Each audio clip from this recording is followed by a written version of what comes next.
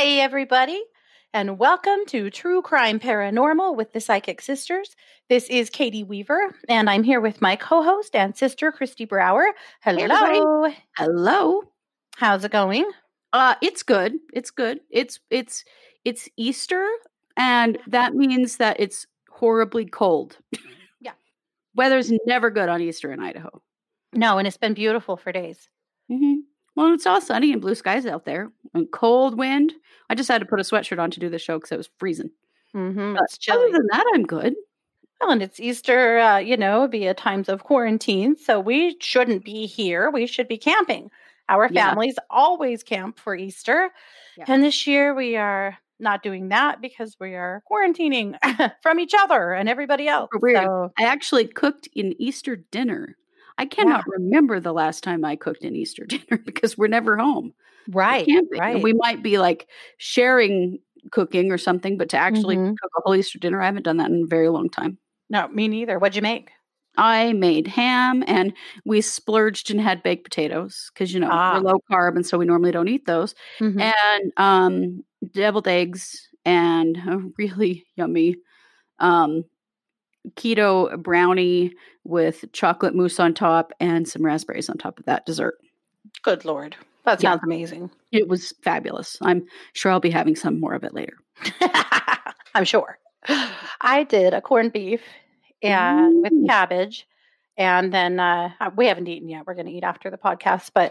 And then we're doing mashed cauliflower to go with, because we're low carby. And I think I have like 2 potatoes in the storage room so the kids can maybe mash up a little bit of real potato if they just can't do mashed cauliflower. But, there you go. Whatevs. I also did deviled eggs, and oh my God, did I destroy them. Oh, no. I oversalted them. Oh. Like a lot. They're awful. Oh. Frankly, we'll probably just put them in the garbage. They're literally that bad. So that's super disappointing. Well, they're a lot of work to F up like that. So right. My husband walked in the house and I went, the boiled eggs, not so much. I went crazy with salt. And he was like, how bad could they be? And he ate one and he goes, well, my God. That turns out pretty bad. Pretty bad. That's how bad. Yep. And then I made a cake. When we were kids, our mom would always make this coconut white cake, bunny cake. So she would make it in rounds and then cut the rounds in half and stick them together with frosting. And anyway, she'd make a bunny out of it that was so cute. I didn't do that because the keto cake is in no way going to be strong enough to put up with that kind of handling. It will not hold up. But I did do a white keto sheet cake with a whipped topping, frosting, and coconut on top. So I did Mom's Easter cake. Yeah. That sounds fabulous.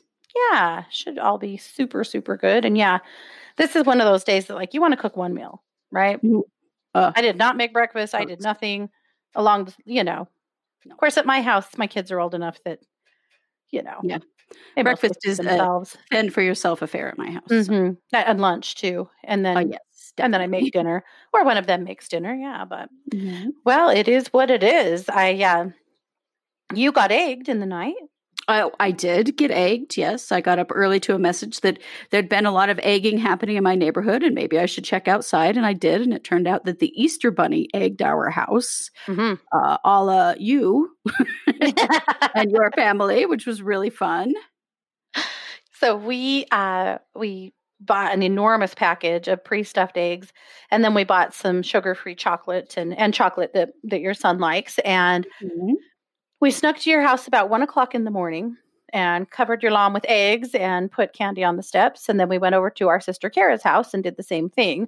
Yeah, so we took the bulk of the eggs over there since they have younger kids. And I'll tell you what, we filled their bushes. Oh my gosh. The pictures are hilarious. It was so bad. Yeah. Well, and I frankly was very impressed because my dogs bark at the, as my mom would have said, a flea farting. And so I was very impressed that you pulled that off without them waking up because they didn't. Me too. I expected we would get busted. And then at Kara's house, it was like 1:30 in the morning, but there were still lights on. You could hear a video game being played in the basement. Of My course. son said, they're playing Call of Duty. I can hear it. And I was like, well, they'll probably not hear us then if they're doing that. But anyway, yeah, we had a ball. So we put about 30 eggs on your lawn. We put 300 eggs on Kara's lawn because Those that's what kids Walmart had. hit the jackpot. Well, then what they did is they stuffed a bunch of them back up with candy and stickers and stuff and came up here and asked me to get my daughter out of the way for a while. So I made her drive me to town to get a drink, and they egged us so that she'd have eggs to find too. So she was pretty surprised. She was really, I said, oh, hey, before I do my podcast, will you run me to Sonic? And she goes, no, I'm exercising. And I was like, well, we need to go right now because they were like 10 minutes from our house. And I'm like, well, we got to go right now. And she's like, no, can you just wait? Give me 10 minutes. Ooh, I can't. Actually, no, I do not have 10 minutes. I was like, I can't. Chris is waiting on me to do the podcast. I have to go now. Anyway, she was a little salty about it, but Imagine. all's well that ends well. So Yeah. anyway, Been a we found some fun day. ways. Yeah, we found some ways to celebrate with each other, even though we can't really be together, which is a very strange thing. I can't think of an Easter that we haven't all done together. I know, me But- either. It's very strange. Yep, such is life. So anyway, this podcast isn't all about what we did for Easter. Well, it isn't, but sometimes it's fun to hear. Yeah, it is.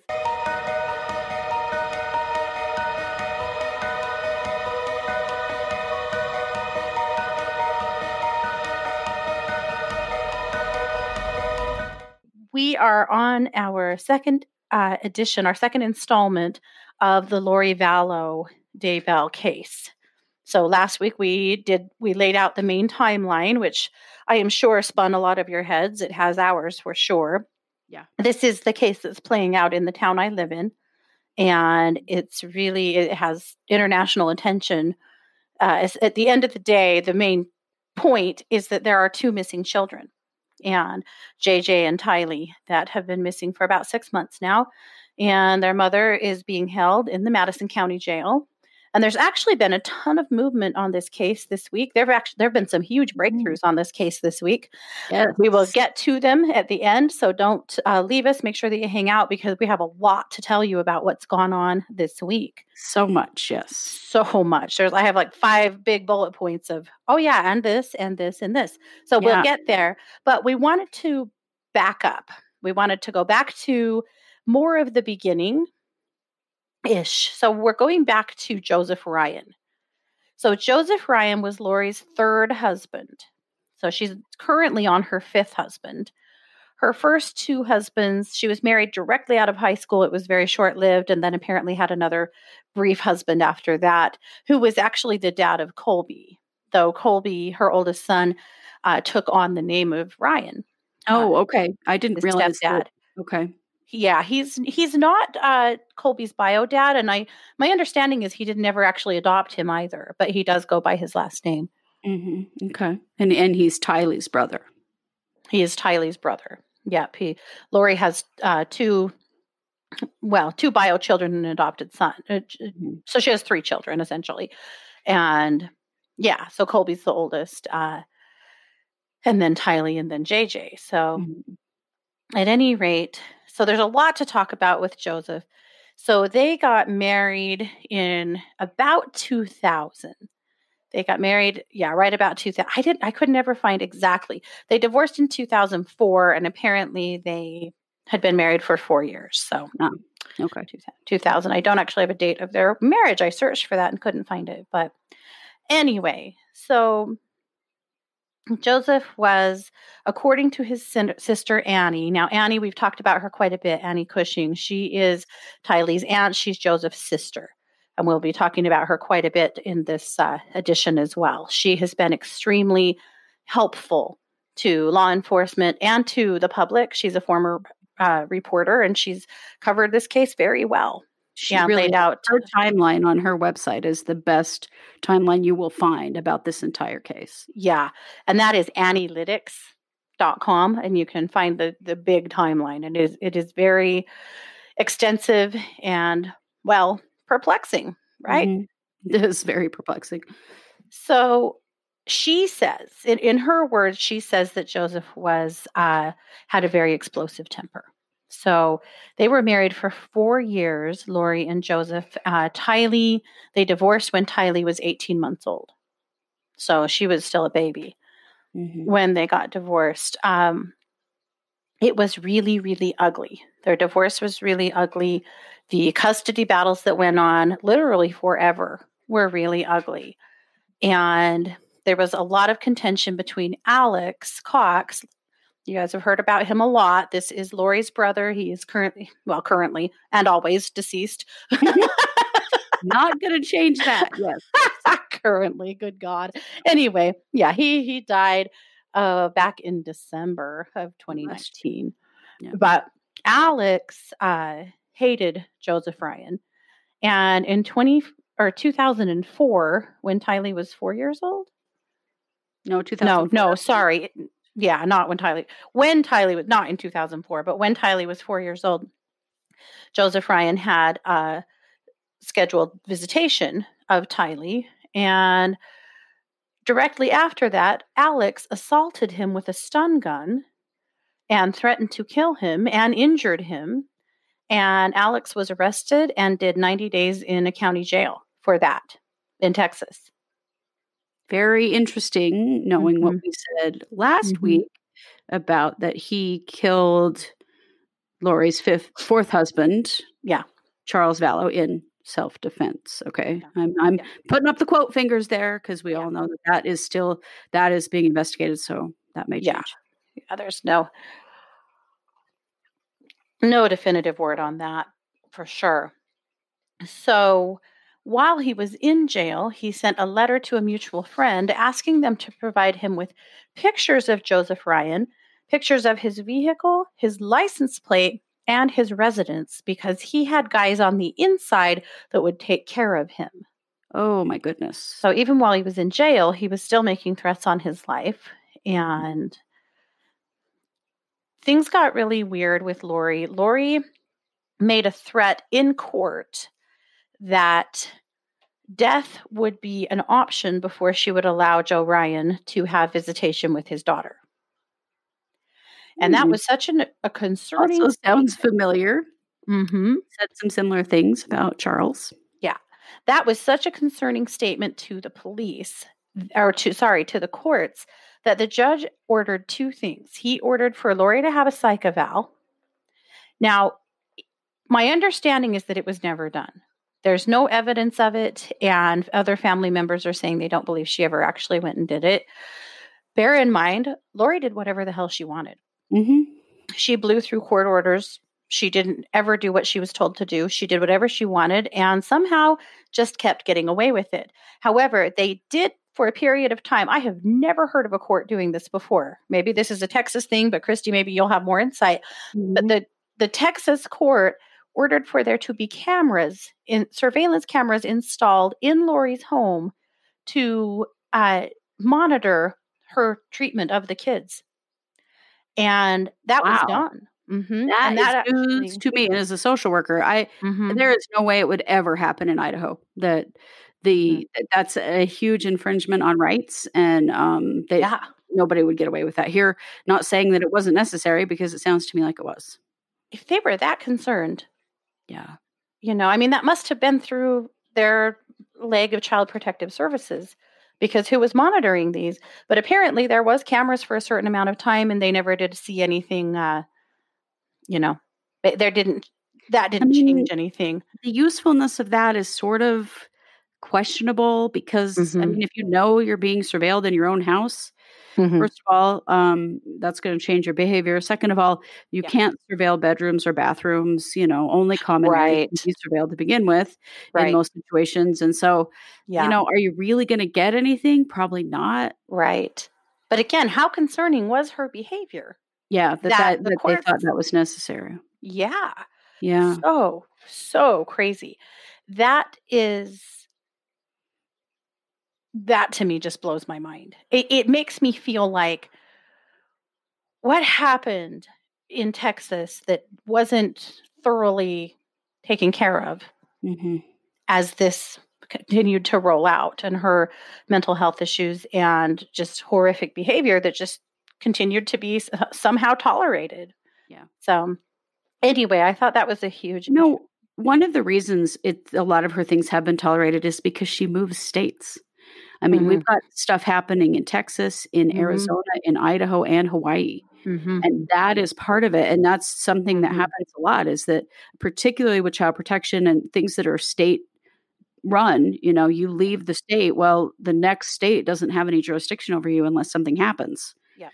And so there's not a lot of good communication between states when it comes to Yeah. stuff like that. And so it makes sense to me that part of it is because she'd remarry, move to a different Yeah. state, Yeah. fall off the radar. Yeah. Yep.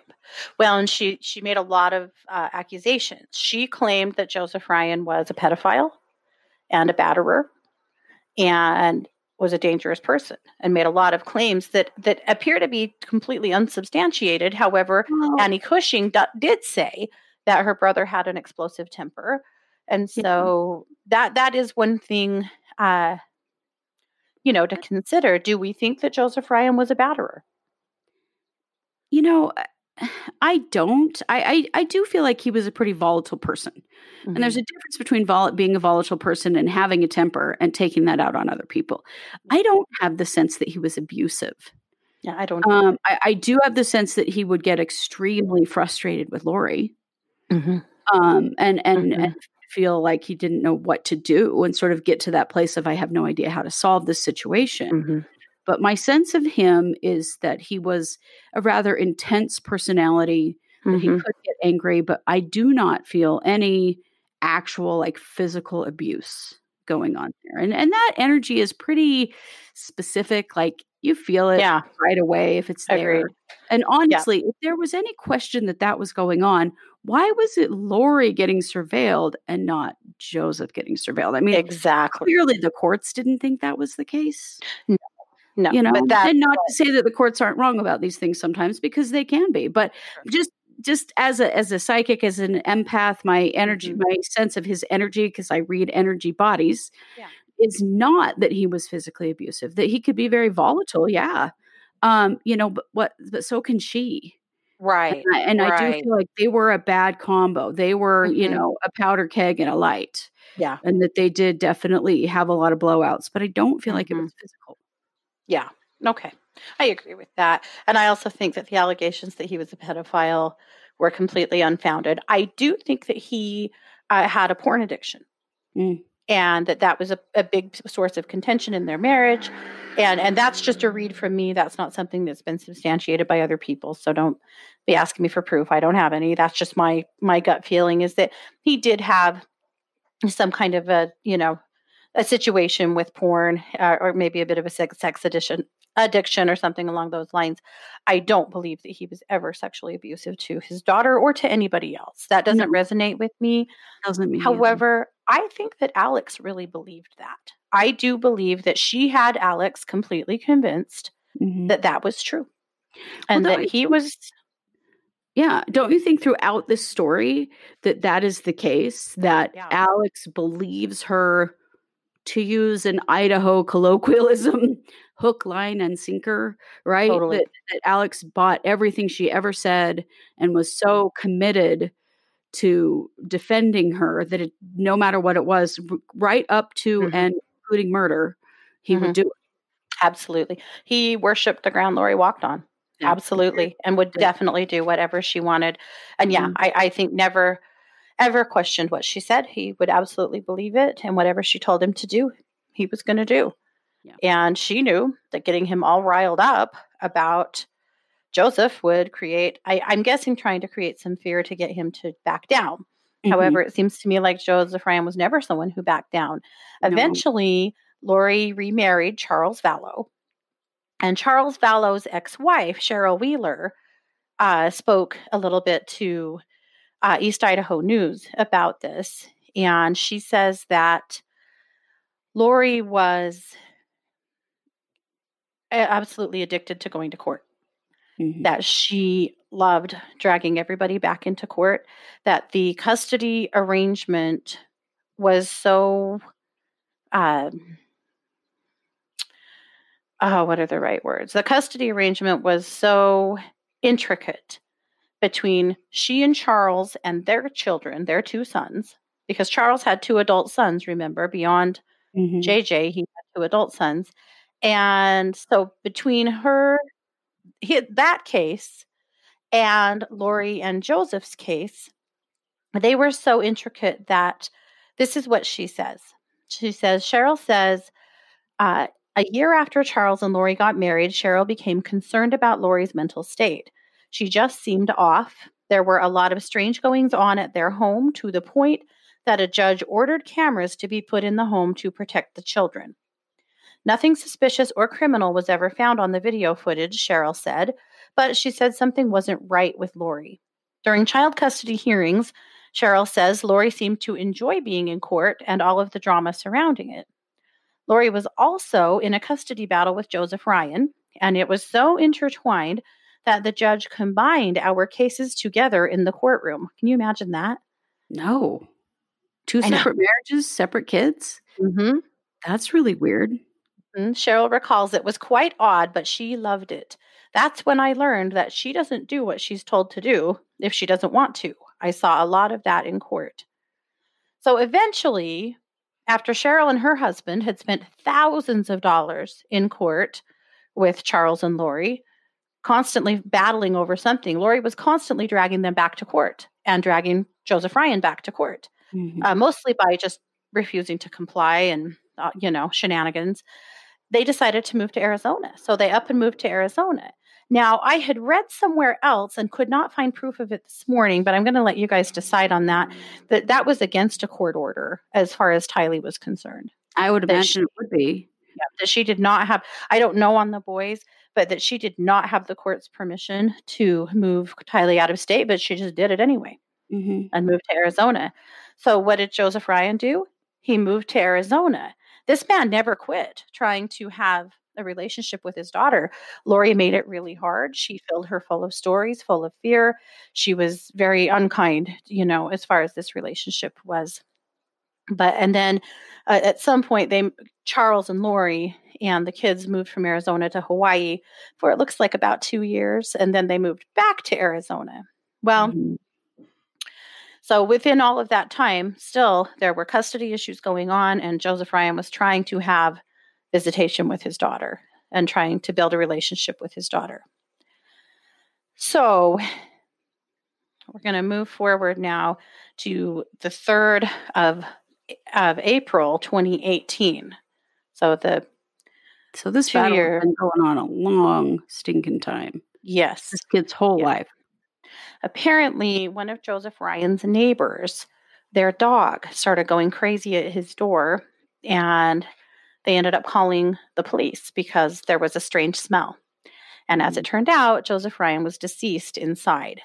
So the autopsy lists his death as a heart attack as the cause of death, but Lori was listed as his next of kin. And the police let her know that he was deceased, and Lori did nothing at all. And a little more than a month later, so she didn't tell anybody. And I guess one thing I should back up to say is that she and Annie Cushing were still friends. This is Joseph's sister. They were still texting back and forth, texting pictures of the kids. They were friendly. Annie had worked really hard to keep a decent relationship with Lori so that she would be able to continue to be, connected to Tylee in her life. She did not reach out to Annie or anyone else and let them know that Joseph had died. No one knew. My gosh. It's unclear at that point whether Tylee knew, but no one else knew. So at some point, finally, his body had never been claimed. And so the coroner did a background check and found one of Joseph Ryan's brothers and contacted him. And that's the first that they even knew that he was dead. Oh, my goodness. Which tells you that he may not have had a lot of contact with his family. Right. Or perhaps they had reached out a few times and he hadn't responded and that wasn't new for him. Maybe, but he had been dead at that point for at least, they had said he was dead from somewhere between 1 to 3 weeks in his apartment before he was found. And then more than a month found before Lori, before they learned of his death. So it had been some time. A couple of months. Wow. His body was cremated. And That was the end of it. So Was there no service? there was no service. There was nothing. So Annie Cushing flew to Arizona to stay with Lori so that she could spend some time with Tylee. I mean, her brother had just died, and another friend had said that Lori told her that she received Joseph Ryan's life insurance and that she hoped at some point she could share that with Tylee, which is really rich. Share that with Tylee? Yeah. That should have 100% been Tylee's. He didn't have any other children. Yeah. Wow. Anyway, so that happened. And this was in Arizona when Lori and Charles were living in Arizona. Is that correct? Yeah. Were they in the same city? They were in the same area. Yeah. Okay. I mean, so they were living. Like they were far apart. No, they were living in various suburbs of Phoenix. So no, they weren't that far apart. Okay. No. So with all of that, Annie flew to Arizona, stayed for a little while with Lori, trying to, kind of wrap up her brother's stuff and spend some time with Tylee. And it was a terrible experience. Apparently, Lori said to her multiple times things like that God had taken care of Joseph and that the world was a better place without him in it, and things along those lines, basically. Sounds familiar. Yeah, continuing to indicate that, she was glad it happened. She told Annie that she was very afraid about the end of times and that sometimes she thinks it would be better to put her kids in a car and drive off the side of a cliff. Mm. Annie had such a terrible visit that she got out of there as soon as she could. Mostly was so worn out on deflecting all of the lies that Lori was telling Tylee about her dad. The level of cruelty and dishonesty in her, it knows no bottom. No, it clearly doesn't. I mean, it's so interesting though. There's so many parallels between this experience and Charles's death. Yeah. They're not telling anyone the way that she didn't tell his sons, her stepsons, and the way that she refused to give them any information, and that she was, again, the person with the information that she did not share. That seems to be a theme in her life. Yeah, exactly like she did with Charles's death. Yeah. Was there any question about Charles's death? Was there any... About Joseph's death? Or about Joseph's death, I mean? Well, Joseph's death, his case has been reopened. His case has been reopened just a couple of months ago.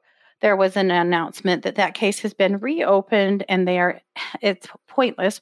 Maybe not pointless. I don't want to say that. They are investigating Alex Cox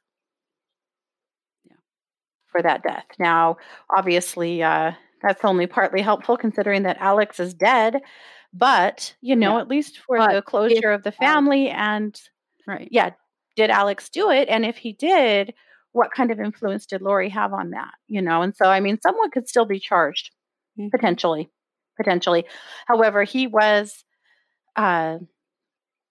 cremated. Now, depending on the state, apparently some states, in order for a cremation to happen, there actually has to be a certain harvesting of tissue. Well, it was stored. There was an autopsy, right? Maybe there was. I mean, it was an unattended death. True. So maybe there's no evidence that there was, but I would assume that there was. They called it a heart attack. Mm-hmm.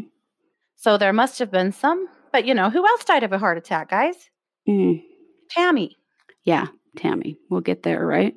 Yeah. Well, I just wonder because in most states, unattended deaths are a mandatory autopsy.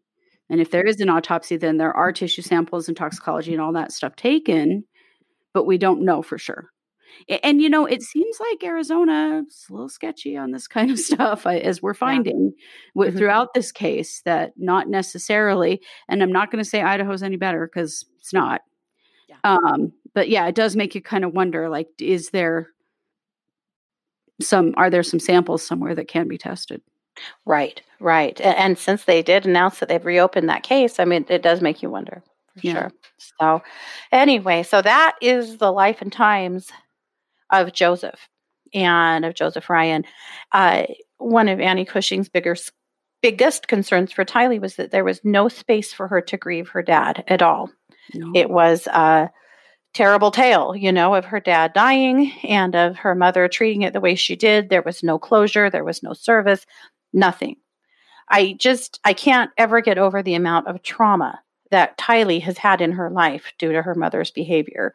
It is enormous and astounding what she has been through. I did read something about Lori this week that I thought was interesting. And, I'm not a Lori sympathizer, so don't send me a note. But I was reading an interview with a childhood friend who did high school cheer with Lori. Lori was on the cheer squad when she was in high school. Mm-hmm. And the cheer friend said that Lori's parents never once attended a cheer event. Never once came and watched her perform. Wow. Can you imagine that? No, I can't. Having been in band and in sports and all the stuff that we did, and our parents came to everything. Mm-hmm. Yeah. Yeah. We've done that for all the kids in our family too. Yeah. And I know kids. I've seen this in my kids' teams over the years. Kids whose parents never come. They are completely disinterested in what they're doing. That just, I thought, was a tiny slice of light, a little a bit of insight into how Lori was raised and into maybe who her parents are. Her parents are living. They live in Arizona, apparently, and have Staying been out of this completely. Yeah, they've been completely silent on all of this. But, they have just lost their son, and their daughter is in jail and potentially headed to prison. And their other daughter died. That's Melanie Gibbs's mother, or not Gibbs, but that's Melanie's mother, the niece, died quite a long time ago. And so these people have lost a lot, but I think it's quite fascinating. They haven't been to the jail. They haven't made any contact with her. They've done nothing. Yeah. But then again, when she was growing up, it sounded like they did nothing as well. And I'm not trying to excuse her behavior at all, but I do think it's interesting. It's important to understand it. I mean, it explains that attention seeking, that loving to go to court, loving to be, in the middle of it and all of the attention on her for whatever reason. That kind of behavior comes out of having parents that ignore you. Yep. You want attention from authority. You want validation from authority in situations like that. And, the courts are a way to get it. It is a common thing. It is a known thing that people can become addicted to litigation, Oh, yeah. People who sue and love to be involved in that kind of stuff. And it, I mean, from a psychological standpoint, it does make sense. Oh, yeah, absolutely. Yeah, I know. I thought you'd find that interesting. I found that interesting. So, not that in any way, excuses any of Lori's behavior, but it is an interesting part of her early childhood experiences. Yeah. One thing that has come up this week is that, sorry, I'm going to stop for a second before we change gears. That is the story of Joseph Ryan and his life. Is there anything you want to add to that? I just, I'm really glad they've reopened the case. I really have questions about how he actually died. It feels very sketchy to me. I don't feel like they have the correct answer about how he died and why and when and all of that stuff. That I do feel that there was involvement in his death. I don't feel that it was just a natural, he just, I mean, what was he? He was only 49 or something. He was around the same age as Tammy Daybell, wasn't he? Right. Yeah. I mean, people, and it's not that people don't just drop dead, because they do. It happens. But it's pretty young for that too. So I do, I have that feeling in my gut that is like, this doesn't feel right to me. This makes me feel a little sick. So I'm glad that they're looking into it. I do feel what I always feel whenever we talk about this case is it's like this giant chain, and every piece of the story is a link to the chain. And Joseph Ryan is a link in the chain. Like, it's not, his story isn't separate from the Right. rest of this craziness. It is definitely a part of it. And so I do feel that there is a connection there. And I feel like that they're going to figure that out, that something is going to come to light. Yeah, I agree. And it isn't the first death. It's the first significant death when we're talking about these kids. The first death really is the sister. Yeah. Because when the sister died, Alex Cox was busted using her credit cards. Yeah. So there is a question there about the sister, and maybe we'll dive into that one at some point. I don't have enough information to really spill into that one today, but there is some sketchy facts around the death of the sister. But as far as these kids are concerned, the first meaningful death here really is right here. Starts with Joseph Ryan in 2018. And so in our next broadcast, we will move forward and start digging into some of the other key players.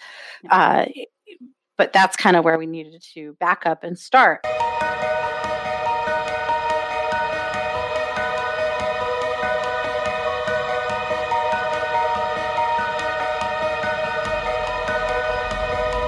So this week, there has been an enormous amount of movement on this case. Yeah. Some interesting things. One thing that came out of this case is that, or out this week, is that Chad Daybell has listed his house for sale.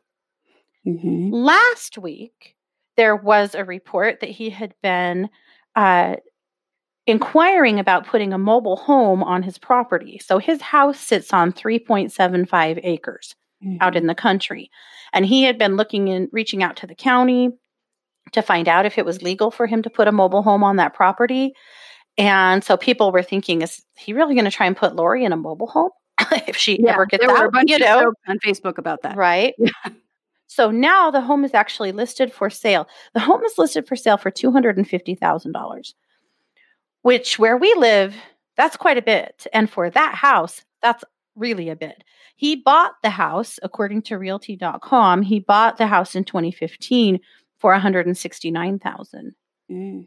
And the home was last updated in 1985. And so to me, thinking that house could possibly be worth $250,000 is a huge stretch. But I think it's interesting.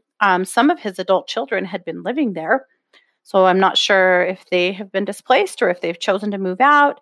You know, I don't know on that. That I think is interesting. Or maybe they're just still there kind of waiting to see what he's going to do. But interesting that he put the house for sale. Tammy Daybell, Chad's deceased wife, her headstone was placed this week. Yeah. So her headstone was placed in Utah at the cemetery where she has been interred. It is a very interesting thing. The headstone is. It is not what you would expect at all. Not at all. So typically, especially in a Mormon marriage, a headstone would be, well, first of all, this is a flat headstone, like the cheapest kind of headstone you can possibly buy. Yeah, laying flat. And it's not in a flat to the ground cemetery. So know that. I mean, some cemeteries require that, and it's how it is, and that's fine. But this is not the case. This is a cemetery that have plenty of big, fancy stand-up headstones. But Tammy didn't get that. Her headstone is very small. It says there is a duck on it with 5 ducklings walking behind her to represent her 5 kids. There are carnations around the sides of it. Apparently, carnations were her favorite flower. So there's some things here that do represent her. It says Tammy was a beloved wife and mother, devoted daughter and sister, and friend to all animals. It's not a double headstone. Yeah. And that is huge. And let me explain that. Why? Because this was an LDS couple. This was a Mormon couple that were married in their belief system for time and all eternity. Right. And always a headstone is placed with room on the other side of it for the other spouse when they pass. Yeah. And their name's on it, everything's on it except for their death date. And that space is held for them. So not that case. So that they'll be buried together. And that's one thing is that Mormons generally don't cremate. The Mormons generally bury. Yeah. Nearly always there's a real stigma there. And so there's a few things about the headstone that really struck me. And that really was the big one is that it's not a double. Yeah. There's no mention of Chad anywhere on it, which, good for you, Tammy. But Right. I mean, for her, I'm wants glad. this douchebag on it. But But still, clearly no intention to plan for his own burial to be there. there. Nope, obviously not, which is odd. It's very odd in their religion. Very odd. The other thing that really got me about it is Chad received $450 or $435, something like that, over $400,000 in life insurance money for Tammy. And he couldn't spring for a headstone that was more than, I saw some research on headstones, and it looks like the one that he bought her would have cost somewhere around $800. That's not much in the headstone world, as we know. No, that's the cheapest. That's just about as cheap as you can go, one of those little flat markers. Yeah. And it's sweet that it has ducks on it and flowers, and I'm guessing that maybe some of her family or her kids had some input into that. And I hope that this at least is a place for their kids to get some kind of peace and closure. And her family, because her family is in Utah. Yeah.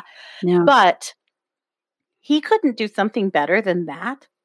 Yeah. It really says a lot. The cheapest thing he could get away with. Yeah. Yeah. It says a lot about what his priority is, and it's not her. No. And that's sad. That's just sad. It's really sad. The other thing that struck me about the headstone, well, two things. First of all, stand-up headstones in our area, most Mormon folks particularly, the stand-up headstone on the back has all the children's names listed. Kids' names are not on it. Also, most eternal marriages in Mormonism, there is a carving of the temple where they were married on the headstone. It's one of those. And their sealing date. Yeah. It's one of those keeping up with the Joneses kinds of things. You can tell right away who was sealed in a Mormon temple to be married for time and all eternity by looking at their headstone. And that isn't there either. That isn't there. None of it's there. No. Yeah. Yeah, I know. It is very odd. It's like Chad just cannot quit dropping breadcrumbs, No, I know. Yeah. But I was thinking about this. How pissed is his new wife in him putting money into the old wife when he's supposed to be paying for her defense fund? Yeah. Well, and that's what I wonder about the house being up for sale and being up for sale for so much money. Is that what this is for? Right. Because defense attorneys are not cheap, and they've hired a very expensive one for Idaho standards. And there's also the fact that she's still in jail and hasn't bonded out. Right. Well, and they don't have a defense attorney now. And I'm wondering if they're trying to hire another one. They have an attorney, but not a defense attorney. Right. The attorney that Lori has currently, they have two attorneys. One of them is, and I cannot think of his name, he's the guy from Rigby he's the one that's handling the custody piece. And he is Chad's attorney as well. Lori's attorney is Lori's attorney is a gentleman named Mark Means. And from Mark's own website, his practice areas are personal injury, family, divorce and separation, child custody, mediation, and contracts and agreements. Yeah. He's not a defense attorney. No. And he really showed that this week. One of the breakthroughs this week, it's not a breakthrough, but one of the breaking news this week is that he has yet again, her team now has yet again filed for another bail hearing. Because she has not been able to bail out. Her bail is currently set at $1 million. It started out at $5 million. Every time they have gone to court, they've asked for it to be reduced to $10,000, which they have ridiculous. I mean, not gotten.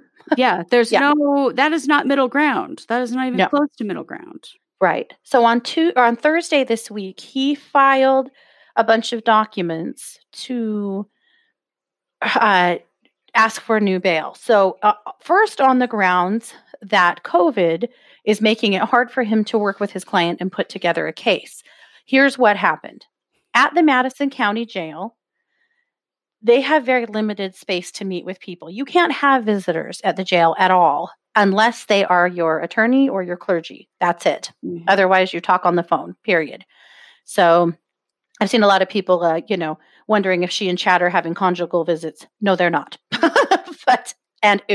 But anyway, no, because those are the only visits you can have. Well, or a bail bondsman. Sorry, there's three: a clergy, a bail bondsman, or your attorney. But it has to be the attorney that is actually assigned to your case. like that is legally assigned to your case. So no one can just bebop off the street and claim that they're a part of your defense team and get to see you. That doesn't work. They have to be filed with the courts. But anyway, so typically the way it has been at the Madison County Jail, it is a very small room where you basically sit right across from each other, knee to knee, to talk. And that is a silent room that isn't recorded, because obviously attorney-client privilege would prevent the jail from recording any conversations. Essentially from using any conversations. Okay, so what happened this week is the Madison County Jail, along with every other jail on the planet, is trying to keep their inmates safe from getting COVID, because if one of them gets COVID, it's going to be, a complete shit show. Yeah, it's a bad deal. They're being extremely careful. And so they have moved them to a different room where they can speak between glass. Well, that had been a room in the past where there would be a recording, because like meeting with bail bondsmen, those can be recorded. Meeting with clergy, they would be recorded. The only time they wouldn't record a conversation is if it was with a lawyer. Well, they had just made the move to that room. So Mark Means sat down and had an attorney with Lori, and it was recorded on accident by the Madison County Jail. So the Madison County Jail handled it just like you would, just like they should. Mm-hmm. They immediately deleted it. They did not pass it on. No one listened to it. And they reported it to both the defense and the prosecution that had happened. Mm-hmm. So there's no controversy or cover up. It's just a mistake that happened. But of course, Mark Means is using that as grounds to have her bail reduced to get her out of jail, because obviously the jail is conspiring against her, which they're not. No. It was just a mistake. And the thing is, yes, they have the right to attorney-client privilege. And yes, it is a big deal to violate that right. However, that wasn't shared with anyone. There was no action has been taken against her because of that conversation. Right. It will go nowhere. Right. And it's my belief personally that the judge is going to look at that and go, well, yeah, we're in an unprecedented time, with a world pandemic, that everyone is doing the best they can. Right. And the jail handled it correctly. They did exactly what they were supposed to do. Right. So the media has gone crazy with it. Of course, there's been all kinds of allegations that maybe this was some kind of a setup or something. It was none of those things. No. It was just a mistake. It was a move to a different room to keep her safe from COVID. So anyway, but the way he filed the paperwork for the bail hearing wasn't quite correct, and ended up filing way more papers than he needed to. One of the papers that he filed was asking for a document to be sealed. And then there was all of this speculation about what could be sealed. Does this have to do with the children? Is that why? Does this have to do with minor children? No. He had to refile the document later in the day because apparently he did it wrong, because he's not the right kind of attorney for this job. But at any rate, he filed it incorrectly, had to file it again, asking for the residence to be sealed, which it would have been anyway. There was no need to file that. Apparently, talking to people who, work in the business, said that you don't have to ask for that. That's always the case, that the courts would never release Chad and Lori's address to the media, or to the public. But anyway, yes, asking for their place of residence to be sealed in the event that she is given that bail. Mm-hmm. So that's all the other stuff that's happened this week. So we have the headstone, we have Chad putting his house on the market, we have the bail reduction hearing, which is next week. It's on the 17th. So I'm sure we'll have more to talk about, but that's coming. And little Miss Priss is going to get another day in court with her cherry red colored pencil lips. So that'll be interesting. And all of her smirking and sneering and laughing and acting like she's having a hell of a good time. Yeah, there in she the does. Courtroom. It's a strange thing. There's such a disconnect between what you would expect someone to be feeling when they're in court like that in such a serious situation and what her responses are. It is an indication of mental illness. And I am not diagnosing anything. I'm just saying in general, when there is such a disconnect between what most people would feel in that situation and what she's clearly expressing anyway, outwardly, it does indicate some mental health issues. It does. Yeah, it does. It does. So, yeah, it's gross. It makes people so mad. It does, yeah. You read through the comments of any article and people are so pissed off when they see her behaving like that. Because there's no But contrition, there's no guilt, there's no shame, there's no even taking this seriously. It's like this is all a game. And this is and a the way game she about looks at missing her kids. attorneys, It's so strange. well, and the way she looks at her attorneys, it's very adoring. Mhm. It's weird. So now you guys will really look this week when she goes to court. Yeah. You'll notice that now. Mhm. But if you see her in court in pink handcuffs, they use pink handcuffs. It's not special treatment. No. If you see her looking like her hair's been done, it's because another inmate braided it for her the night before and they floofed it up.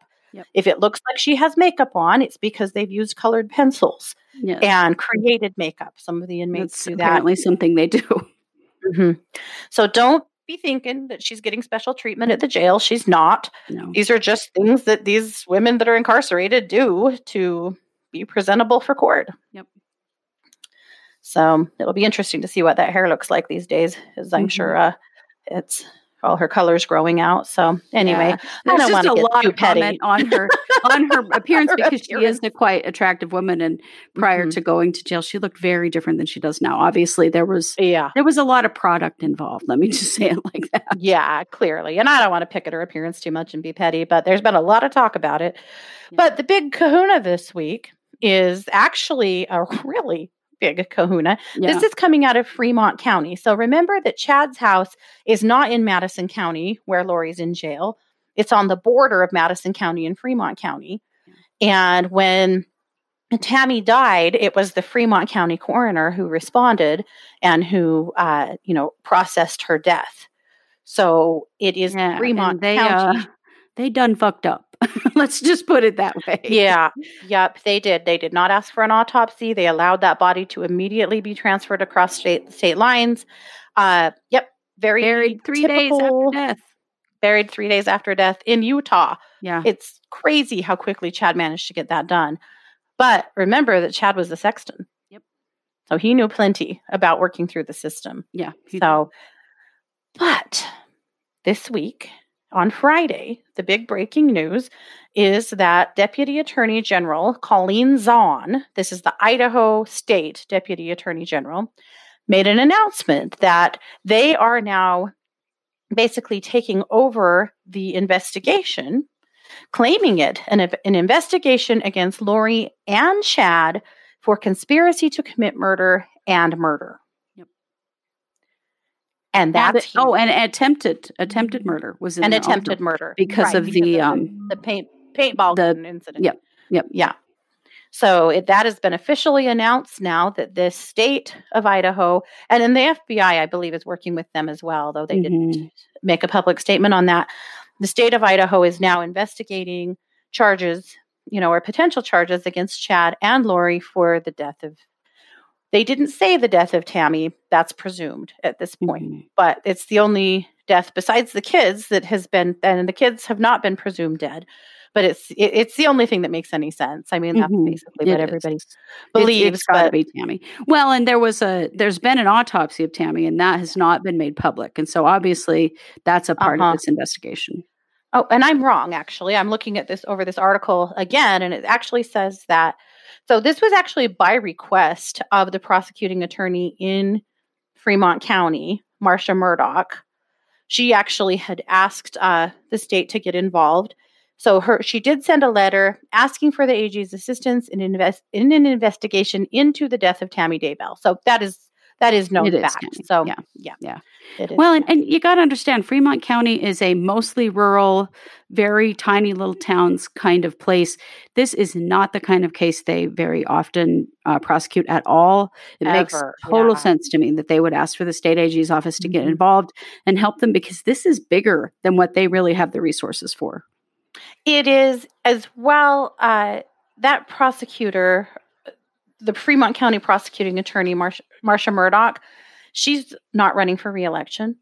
And so she'll actually be done at the end of this year. Mm-hmm. And so were she to continue on this case, there would be an interruption in that when a new prosecuting attorney was taking over Yeah. at the end of Not the be good. year. And that would not be good in a case like this. So, yep, I feel Well, like it's exactly as it should. I mean, I also choose to see it as a bit of an admission on their part that they screwed up in the first place, that the county's investigation was not done properly, and they know it. Yeah. And they're Yep. trying to make this right now. I agree with that completely. That's my own interpretation, but I do feel that that's part of this. I've seen a lot of conspiracy theories that this is because of police corruption. There is absolutely no evidence that that's true.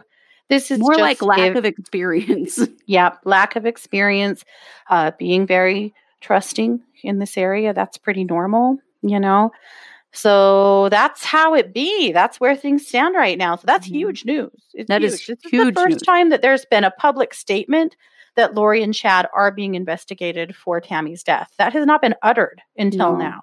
No, it's been implied, but it's nice to know that they are really looking into it now. It is so time for some real Which, of action course, to happen made a here. lot of people wonder, did the autopsy come back? There's been no public statement on that, but maybe there won't be for him. And the autopsy was done in November. So, I mean, you cannot tell me that they don't have at least some info. They do. They've got to. They've got to. Plus, we do have the FBI raid on Chad's house as well a few months ago. And we know that lots of pieces of evidence were gathered in that house. So there's a lot of stuff going on behind the scenes here. And I suspect that it's my prediction that we will see an arrest warrant for Chad in the next 2 or 3 weeks. I really suspect that that's coming soon. I feel like a lot of people are pretty incensed that he's still walking free. And they should be. They should be. But I have felt from day one in Madison County, he did the same thing. It seemed like they were moving slowly, but really what they were doing is getting all their ducks in a row. They're getting everything together and ready so that they have a very solid case and a case that cannot be challenged, successfully before they make a charge. And that really that's very smart evidence-based prosecution. And that's what we want to see. Absolutely. Absolutely. We don't want to see these two walk. No, we don't want a bunch of circumstantial evidence guilty, because, we need more than that. And I feel like that's what they're, working on is they want to have solid evidence before they ever go before a judge. Absolutely. Well, in this country, we are still presumed innocent, until it's found otherwise, until proven guilty. And so, in the eyes of the public court, everybody believes them to be guilty. But of course, that has to be proven through the channels of the court. And we want that to happen correctly because I don't know about you guys, but I don't want Chad Daybell living in my community anymore. And I sure as hell don't want Lori Vallow Daybell to get out of jail and get to just live in this community. Well, particularly with no answer about where her children are. Right. I mean, the bottom line is, where are those kids? Yeah. Where are they? What has happened to them? That is the key here. Yeah.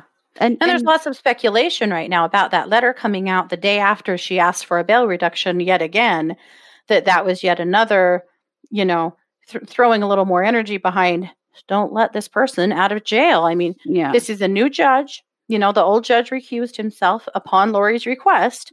So this is Michelle Mallard, the new judge on the case. She has not seen Lori yet. This will be their first time in court. And we don't know what Michelle Mallard is going to do. I suspect that she's not going to lower. I suspect that she will say that due to the fact that the children are still missing and due to the fact that, there's been more information come out this week about investigations against Lori, that she's going to leave her put right where she is. I that's my sense too. I feel like a bail reduction would happen if they proved the location of the kids. I do too. But that has not happened. So no.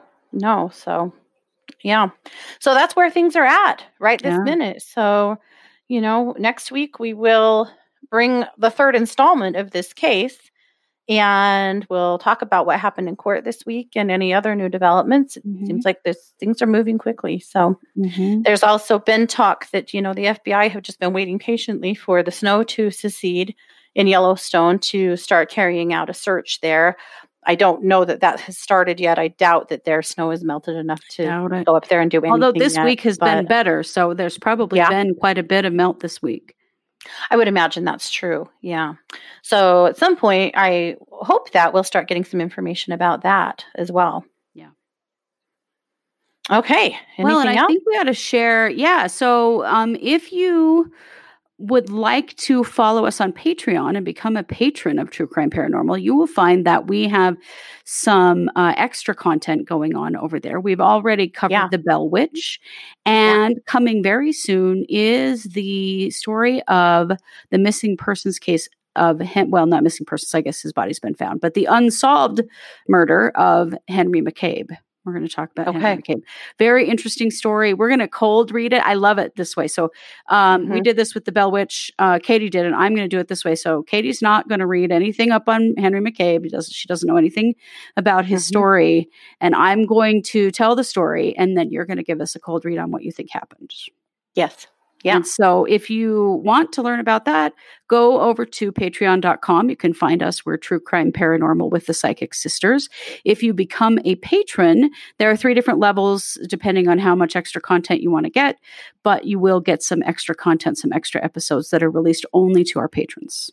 Yeah. Yeah. Kind of fun.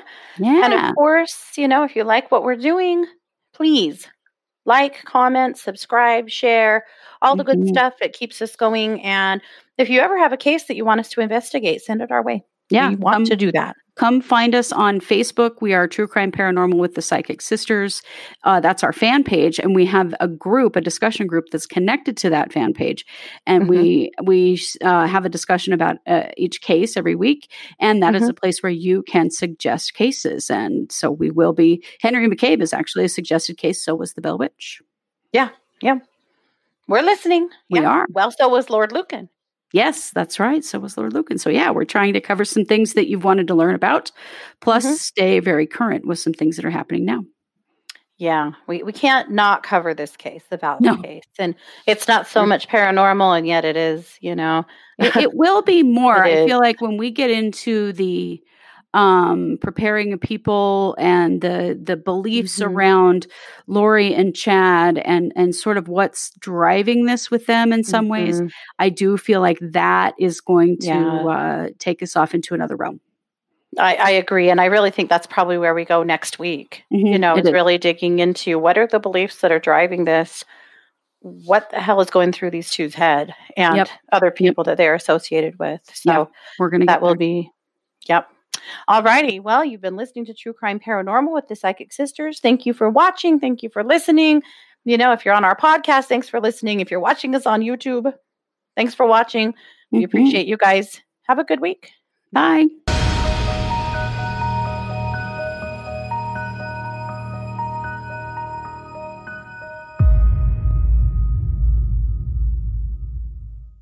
If you're enjoying this podcast, don't forget to like and subscribe on your favorite podcast platform.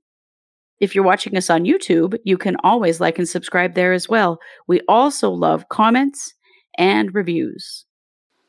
True Crime Paranormal is hosted by Katie Weaver and Christy Brower and produced by Christy Brower. True Crime Paranormal is a Short Girl Productions podcast.